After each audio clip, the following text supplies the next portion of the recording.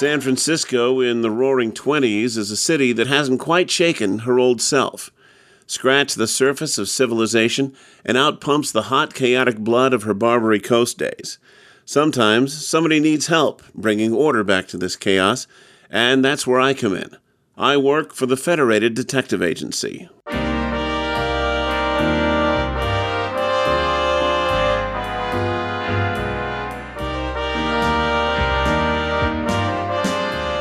'63 Audio presents Adventures of the Federated Tech, created by Pete Lutz and Mark Slade, and dramatized from stories by Dashiell Hammett. This time, the life of an innocent woman hangs in the balance, and only a letter can save her, if we find it in time. Tonight's story, Zigzags of Treachery, Part 2, adapted for audio by Pete Lutz.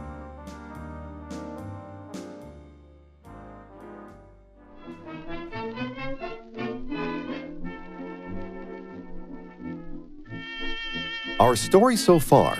The Federated Tech has been hired by attorney Vance Richmond to prove that his client, Mrs. Greta Estep, did not, as the police think, murder her husband, a prominent San Francisco doctor.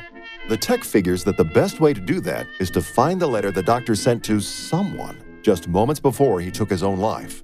So far, that search has been fruitless, but our hero has met up with more players in this deadly game. A crook named Jacob Ledwich, a strange little man named John Boyd, and the dead doctor's apparent first wife, Edna.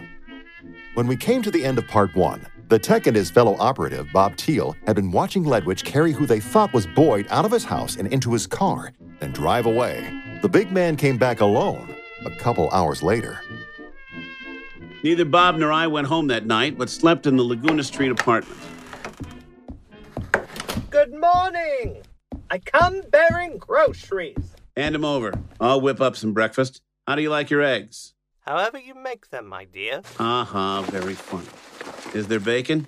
Of course. I picked up the Examiner, too. Here you go. Thanks. I'll look over the headlines with one eye, while I keep the other on our friend Jake's building across the street. All righty. Mandy, can't you hear me gently calling? Mandy, while the moonbeams are a-falling. Come out, won't you, honey-do? Be my little Mandy, and I'll be your handy Andy. Oh, you. Hey, look here. What is it? Listen. Park murder mystery. Early this morning, the body of an unidentified man was found near a driveway in Golden Gate Park. His neck had been broken, according to the police, who say that the absence of any considerable bruises on the body, as well as the orderly condition of the clothes and the ground nearby, show that he did not come to his death through falling or being struck by an automobile. It is believed that he was killed and then carried to the park in an automobile to be left there. Boyd. I betcha.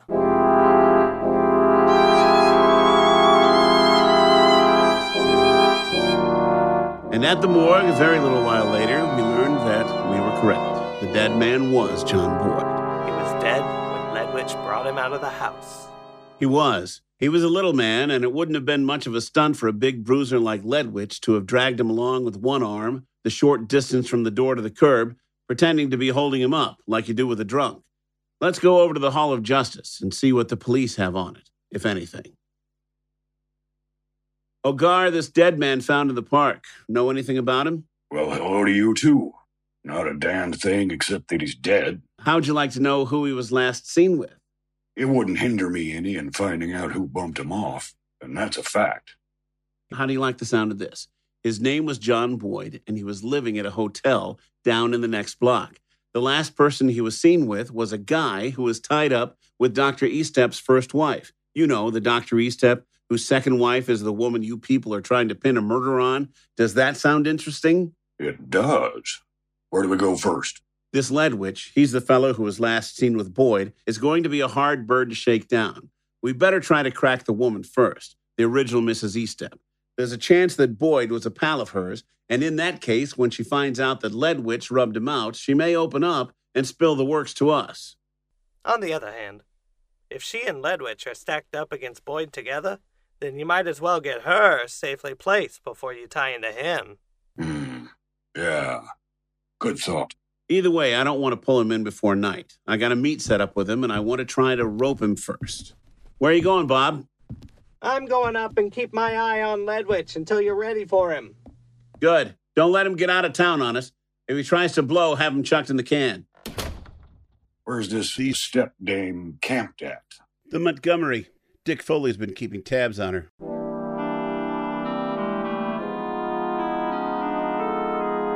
Mrs. Eastep is still in her room.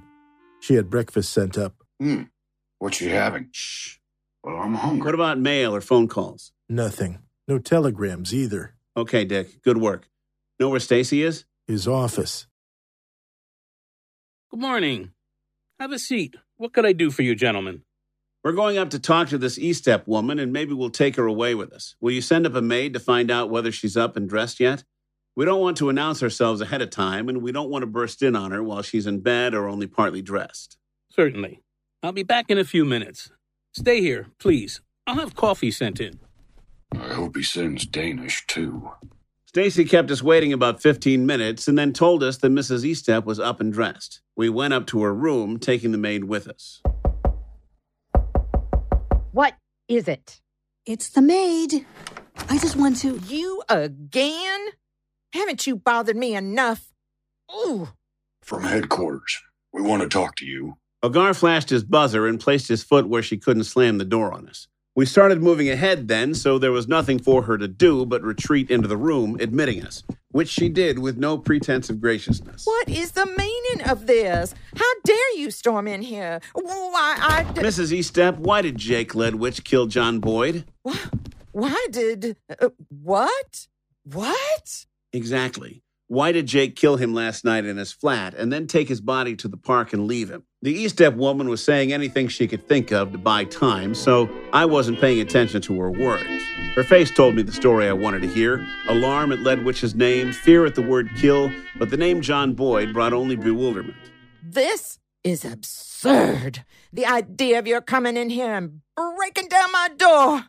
I'm a peace-loving woman. These expressions weren't as plain as billboards, you understand, but they were there to be read by anyone who had ever played poker, either with cards or with people. What I gathered from her face was that Boyd hadn't been teamed up with her, and that, though she knew Ledwich had killed somebody at some time, it wasn't Boyd and it wasn't last night. It couldn't have been Dr. Eastep. Who, then, had Ledwich killed before Boyd? These things are flitting through my head while Mrs. Eastep is saying, Land's sakes! Why, the very idea of the two of you pushing in this way with your badges and your guns.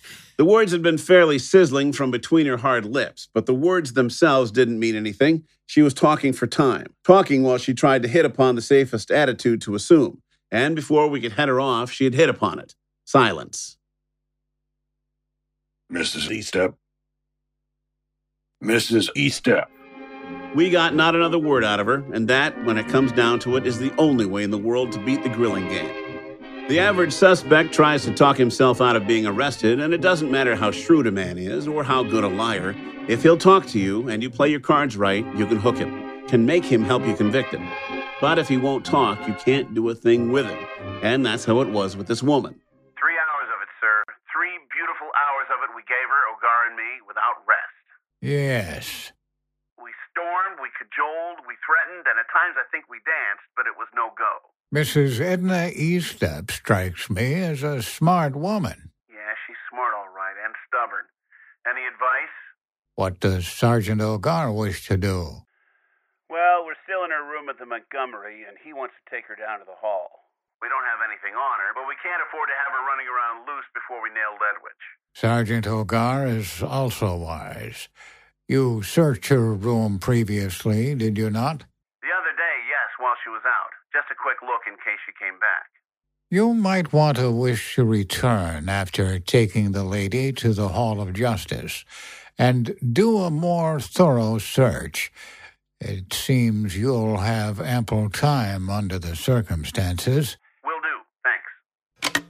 At the hall, we didn't book Edna Eastep, but simply held her as a material witness, putting her in an office with a matron and one of Ogar's men, who were to see what they could do with her while we went after Ledwich. We'd had her frisked as soon as we reached the hall, of course, and as expected, she hadn't a thing of importance on her. Then Ogar and I went back to the Montgomery and gave her room a thorough overhauling. And found... Nothing. Are you sure you know what you're talking about? It's going to be a pretty joke on somebody if you're mistaken. Come on, let's go. I'll meet you at 6:30 and we'll go up against Ledwidge. Okay. What are you doing in the meantime? Heading over to update my client, Mr. Richmond.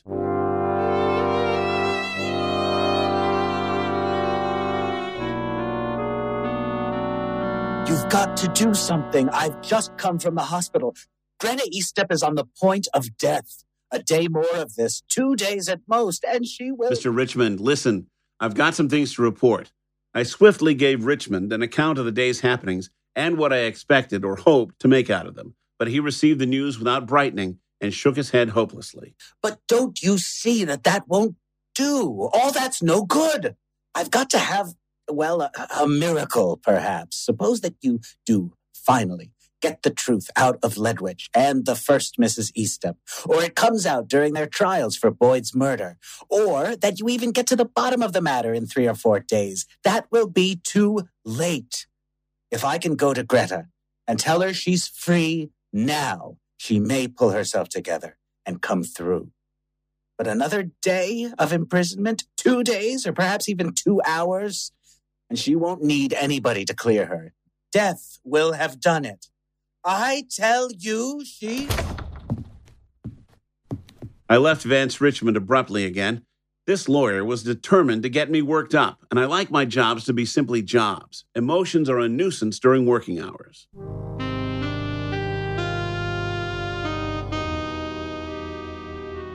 At 6:45 that evening, with Ogar down the street and with me back in my shabby duds from the day before, I rang Jacob Ledwidge's bell.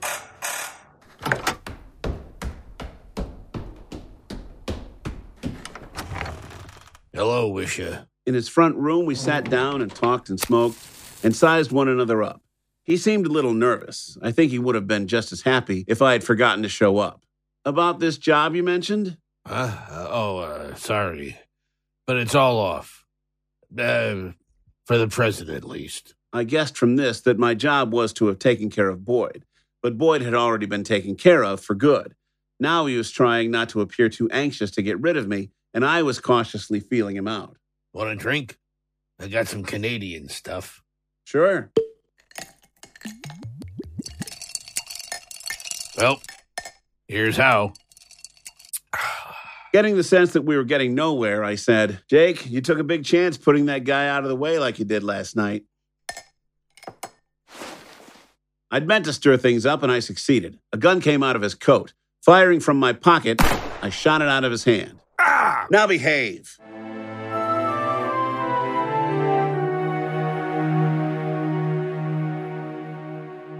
Looks like a great stunt, this shooting a gun out of a man's hand, but it's a thing that happens now and then. As Ledwidge sat with wide staring eyes, rubbing his benumbed hand, I beat out the fire around the bullet hole in my coat, crossed the room to where his revolver had landed, and picked it up. I started to eject the bullets from it, but instead I snapped it shut again and stuck it in my pocket. Then I returned to my chair opposite him. An elbow, huh? Yeah, you guessed it. I'm a detective. You know, a man oughtn't to act like that, pulling a gun. He's likely to hurt somebody. You ain't a city dick, are you? No, I'm with the Federated. What are you after, then? Where do you come in on it? The second Mrs. Eastep, Greta. She didn't kill her husband. You're trying to dig up enough dope to spring her? Yes, scoot back. You're making me nervous. How do you expect to do it? He wrote a letter before he died. Well... Just that. What's your interest in the man who died last night? It's something on you. It doesn't do Greta Eastep any direct good, maybe, but you and the first wife are stacked up together against her. Anything, therefore, that hurts you two will help her somehow. I admit I'm wandering around in the dark, but I'm going ahead wherever I see a point of light, and I'll come through to daylight in the end. Nailing you for Boyd's murder is one point of light. You'll come out all right, if you use a little judgment.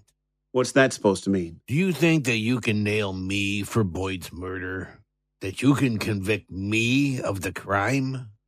I do, but I wasn't any too certain. I repeated my assurance. I do, and I'm satisfied to go to bat with what I've got on you and what I can collect between now and the time you and your accomplice go to trial. Accomplice? Ha!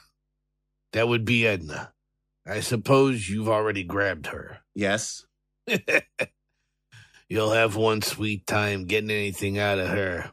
In the first place, she doesn't know much. And in the second, well, I suppose you've tried, and you found out what a helpful sort she is. So don't try the old gag of pretending that she's talked. I'm not pretending anything.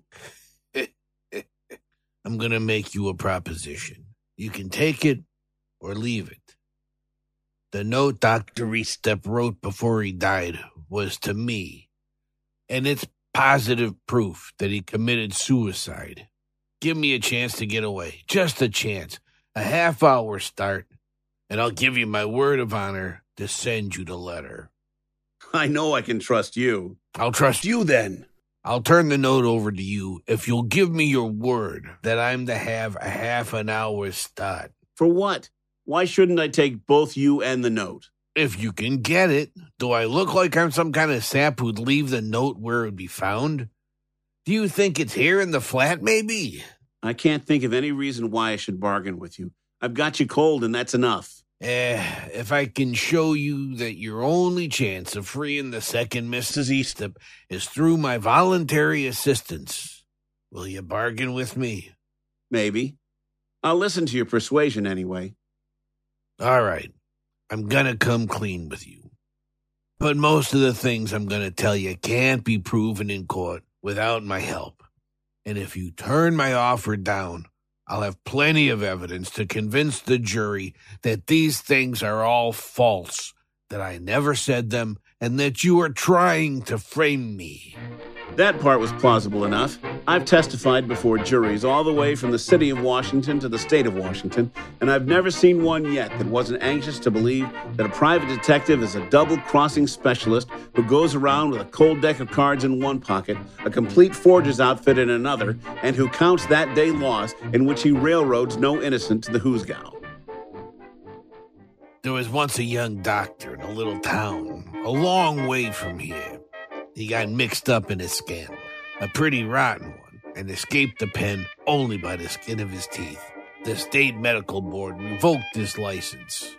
In a large city, not far away, this young doc, one night, when he was drunk, as he usually was in those days, told his troubles to a man he met in the dive. The friend was a resourceful sort, and he offered, for a price, to fix the doc up with a fake diploma so he could set up and practice in some other state. The young doctor took him up, and the friend got the diploma for him. The doc was the man you know as Dr. Estep, and I was the friend. The real Doc Estep was found dead in the park this morning. That was news, if true. Ledwich went on to say that while today there's a regular cottage trade in phony diplomas, back then they were harder to get. While he was looking for one, he ran across a woman he used to work with, whose name was Edna Fife. Edna had married the real Dr. Humbert Estep, and after starving with him for a couple years in Philadelphia, she made him close up shop and go into the bunco game with her. By the time she met up with Ledwich, the Esteps were doing a good business in swindling people out of their money. When she told me this, I offered to buy her husband's medical diploma and other credentials. I don't know whether he wanted to sell them or not, but he did what she told him, and I got the papers.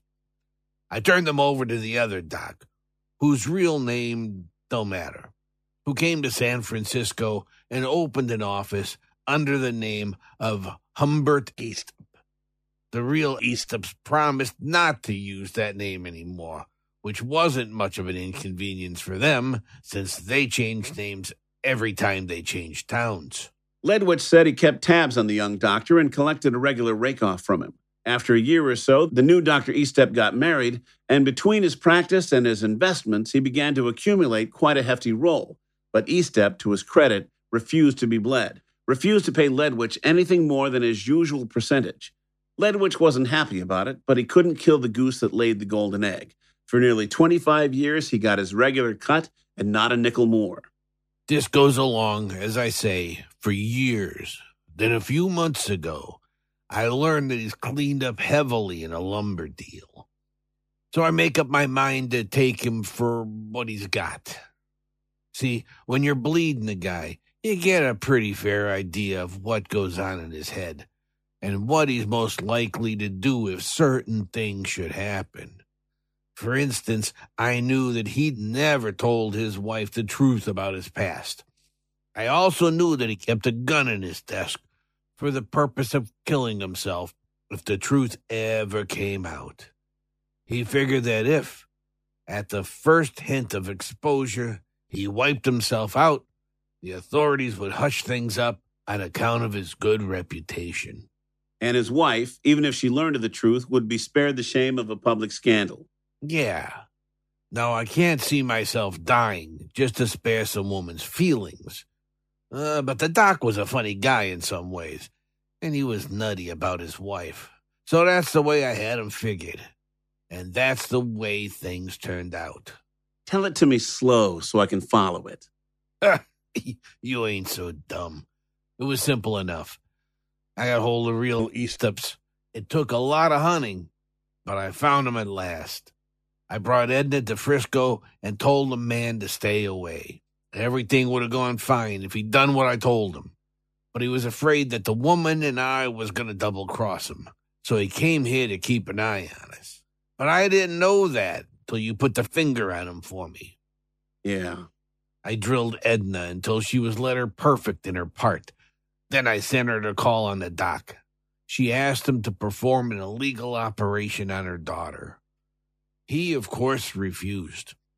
Then she pleaded with him, loud enough for the nurse or whoever else was outside his office to hear.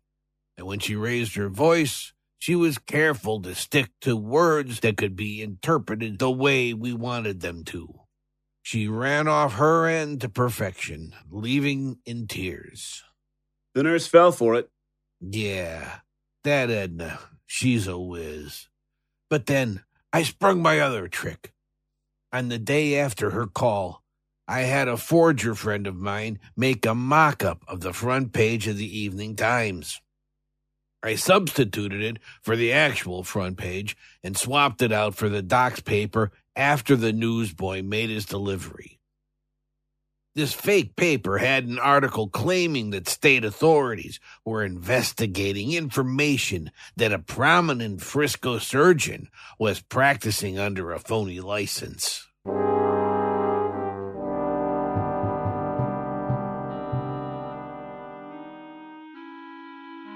I was trying not to look too interested, but my ears were cocked for every word. At the start, I'd been prepared for a string of lies, but I knew now that Ledwich was telling me the truth. Every syllable was a boast. He was fairly bloated with vanity, the vanity that fills the crook almost invariably after a little success and makes him ripe for the penitentiary. The doc read the paper, all right, and shot himself. But first, he wrote and mailed a note. To me. I didn't figure on his wife's being accused of killing him. That was plain luck. I figured that the fake piece of the paper would be overlooked in the excitement. Edna would then go forward claiming to be his first wife and his shooting himself after her first visit with what the nurse had overheard would make his death seem a confession that Edna was his wife. Though I can see it. Edna had really married an Humbert Eastep all those years ago, and the 27 years that had passed since then would do a lot to hide the fact that that Dr. Humbert Eastep wasn't this Dr. Humbert Eastep. The way it played out couldn't have been better. Everybody bought the idea that Edna was the legal wife. The next play would have been for Edna and the real wife to come to some sort of agreement about the estate, with Edna getting at least half of it. And nothing would be made public. But when the cops grabbed the doc's wife and charged her with his murder, I saw my way into the whole role. All you'd have to do was sit tight until she was convicted, and the courts would turn over everything to Edna. Because I had the only evidence that could free the doc's wife, the note he'd written me. When he read that fake piece in the paper, he tore it out, wrote his message to me across the face of it, and sent it to me. So the note is a dead giveaway. But I didn't have no intention of publishing it nohow. So, everything up to this point is like clockwork, right? Smooth as oil on water. Yeah, so that's the time naturally that the real Humbert Estep picks to gum up the works. Yep, your little friend who called himself John Boyd. Yeah, he shaved off his mustache, put on some old clothes, and come snooping around to see that Edna and I don't run out on him. As if he could have stopped us. After you put the finger on him for me, I brought him up here. I was going to salve him along until all the cards had been played. But we got to talking and wrangling, and I had to knock him down. He didn't get up, and I found out his neck was broken. There wasn't nothing for me to do except take him out to the park and leave him. You didn't tell Edna about it, did you? She seemed pretty surprised that a man named John Boyd had been killed. How would she have reacted if I'd said his real name? Well, she never had no use for him. But you can never tell how a woman will take things. I figure she'll stick, though, now that it's done. So what's the point of all this, Jake? So you'll know exactly what you're up against. Maybe you can prove that Edna wasn't the doc's wife. You can prove that I've been blackmailing him. But you can't prove that the doc's wife didn't believe that Edna was his real wife. It's her word against Edna's and mine. It all boils down to this. You can't free Greta Estep without my help. Turn me loose, and I'll give you the letter the doc wrote me. It's the goods right enough, in his own handwriting, written across the face of the phony newspaper story, which ought to fit the torn place in the paper the police are supposed to be holding. And he wrote that he was going to kill himself, in words almost that plain. That would turn the trick, no doubt. But don't make me laugh. I'm going to put you away and free Greta Estep both. Yeah, go ahead and try it. You're up against it without the letter, and you'll never find it. Ledwich was right. His scheme, that cold-blooded zigzag of treachery for everybody he'd dealt with, including Edna Estep, wasn't as airtight as he thought. But as Vance Richmond had said, time was not on our side. If I was going to do Greta Estep any good, I had to move quick. Law or no law, her life was in my fat hands. Don't move.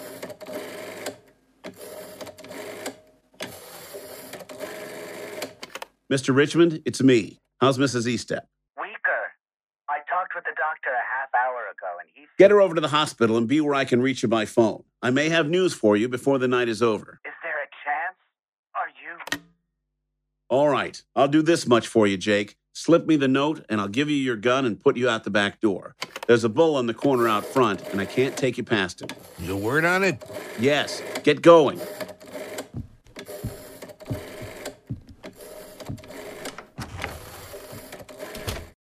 Yeah, it's Jake. Put a boy in a taxi with that envelope I gave you to hold for me, and send him out here right away.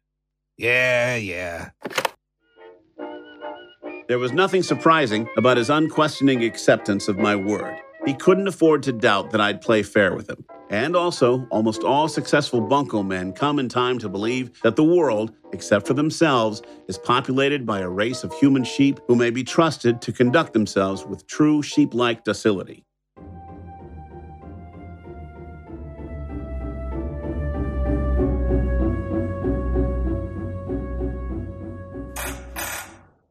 That's it. I'll go with you to the door.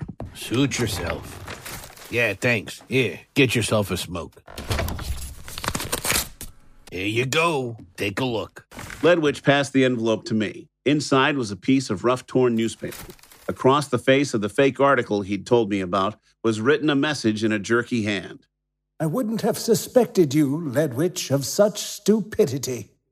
My last thought will be, this bullet that ends my life also ends your years of leisure. You'll have to go to work now, Estep.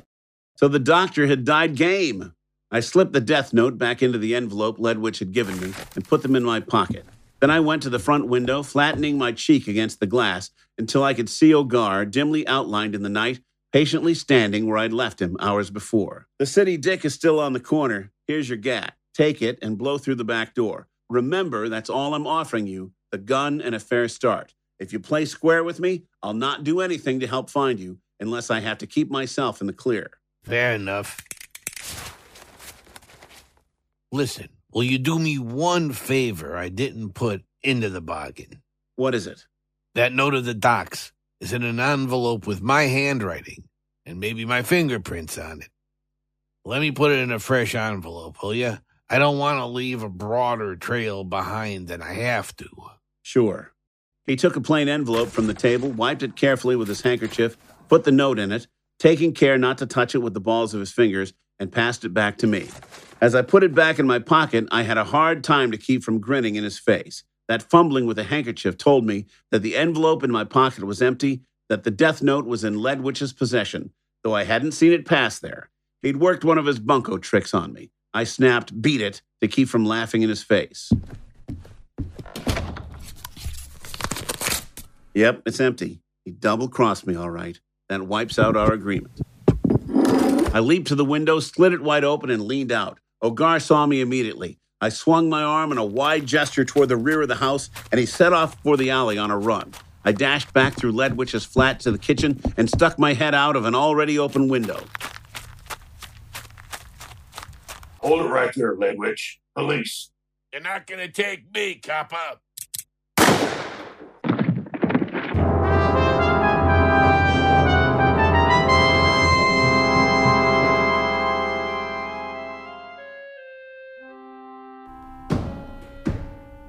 I walked slowly down the stairs to join Ogar. Slowly, because it isn't a nice thing to look at a man you've deliberately sent to his death, not even if it's the surest way of saving an innocent life, and if the man who dies is a Jake Ledwitch, altogether treacherous. How come?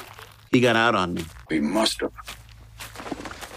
I stooped and searched the dead man's pocket until I found the suicide note, still crumpled in Ledwitch's handkerchief. Ogar was examining the dead man's revolver. Look it.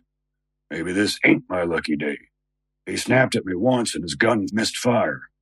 No wonder. Somebody must have been using an axe on it. The firing pins broke clean off. Is that so? I asked, just as if I hadn't discovered, when I first picked the revolver up, that the bullet which had knocked it out of Ledwitch's hand had also rendered it harmless. All right, well, I've got to go make a telephone call.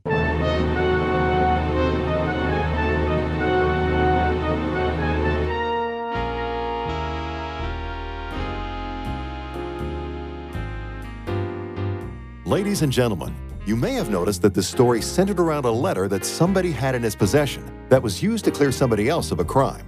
Well, we feel it would be a crime not to show you a letter we have in our possession, which was written by our author himself to the editors of Black Mask magazine and published in the same issue in which this story appeared. Listeners, we are proud to present Mr. Dashiell Hammett. The 4 rules for shadowing what I gave in zigzags are the first and last words on the subject. There are no other tricks to learn. Follow them, and once you get the hang of it, shadowing is the easiest of detective work, except perhaps to an extremely nervous man. You simply saunter along somewhere within sight of your subject, and barring bad breaks, the only thing that can make you lose him is over-anxiety on your own part. Even a clever criminal may be shadowed for weeks without suspecting it.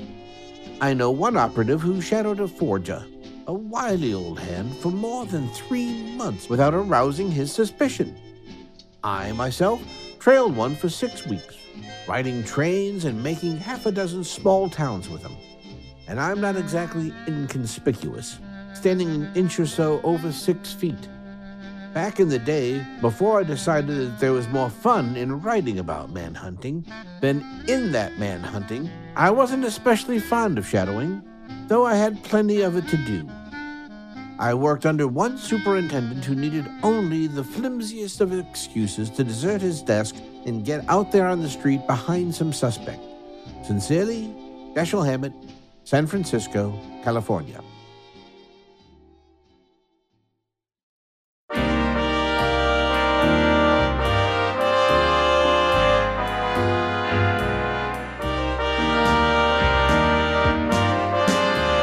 Have been listening to Zigzags of Treachery, Part 2, Episode 2 of Season 2 of Adventures of the Federated Tech. Our cast consisted of the following players: Pete Lutz as the Tech, Noah Diamond as Attorney Vance Richmond, Jason D. Johnson as Ogar, Frank Guglielmelli as Mr. Stacy, Jeff Moon as Dr. Estep, Jerry Eliff as Edna Estep, Mark Kalita as Dick Foley, Jordan Brewster as Bob Teal, Paul Arbisi as Ledwich and Hammett's voice, Rachel Pulliam as the maid, and Joe Stofko as the old man. The theme and some incidental music was composed and performed by Dr. Ross Bernhardt. Zigzags of Treachery was written by Dashiell Hammett and was published in the March 1st, 1924 issue of Black Mask magazine. Mixing and mastering were performed by Daniel French of Fishbonia Sound Design. This program was adapted by and produced under the supervision of Pete Lutz. This is Darren Rockhold speaking. Please join us next time when the Federated Text says... A print shop owner is killed, run down by a car, and some foreign money is found in his hand.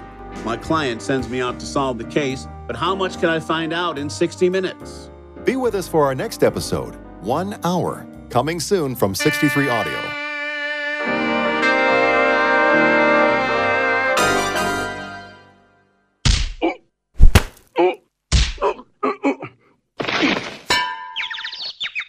Yeah, 63 Audio.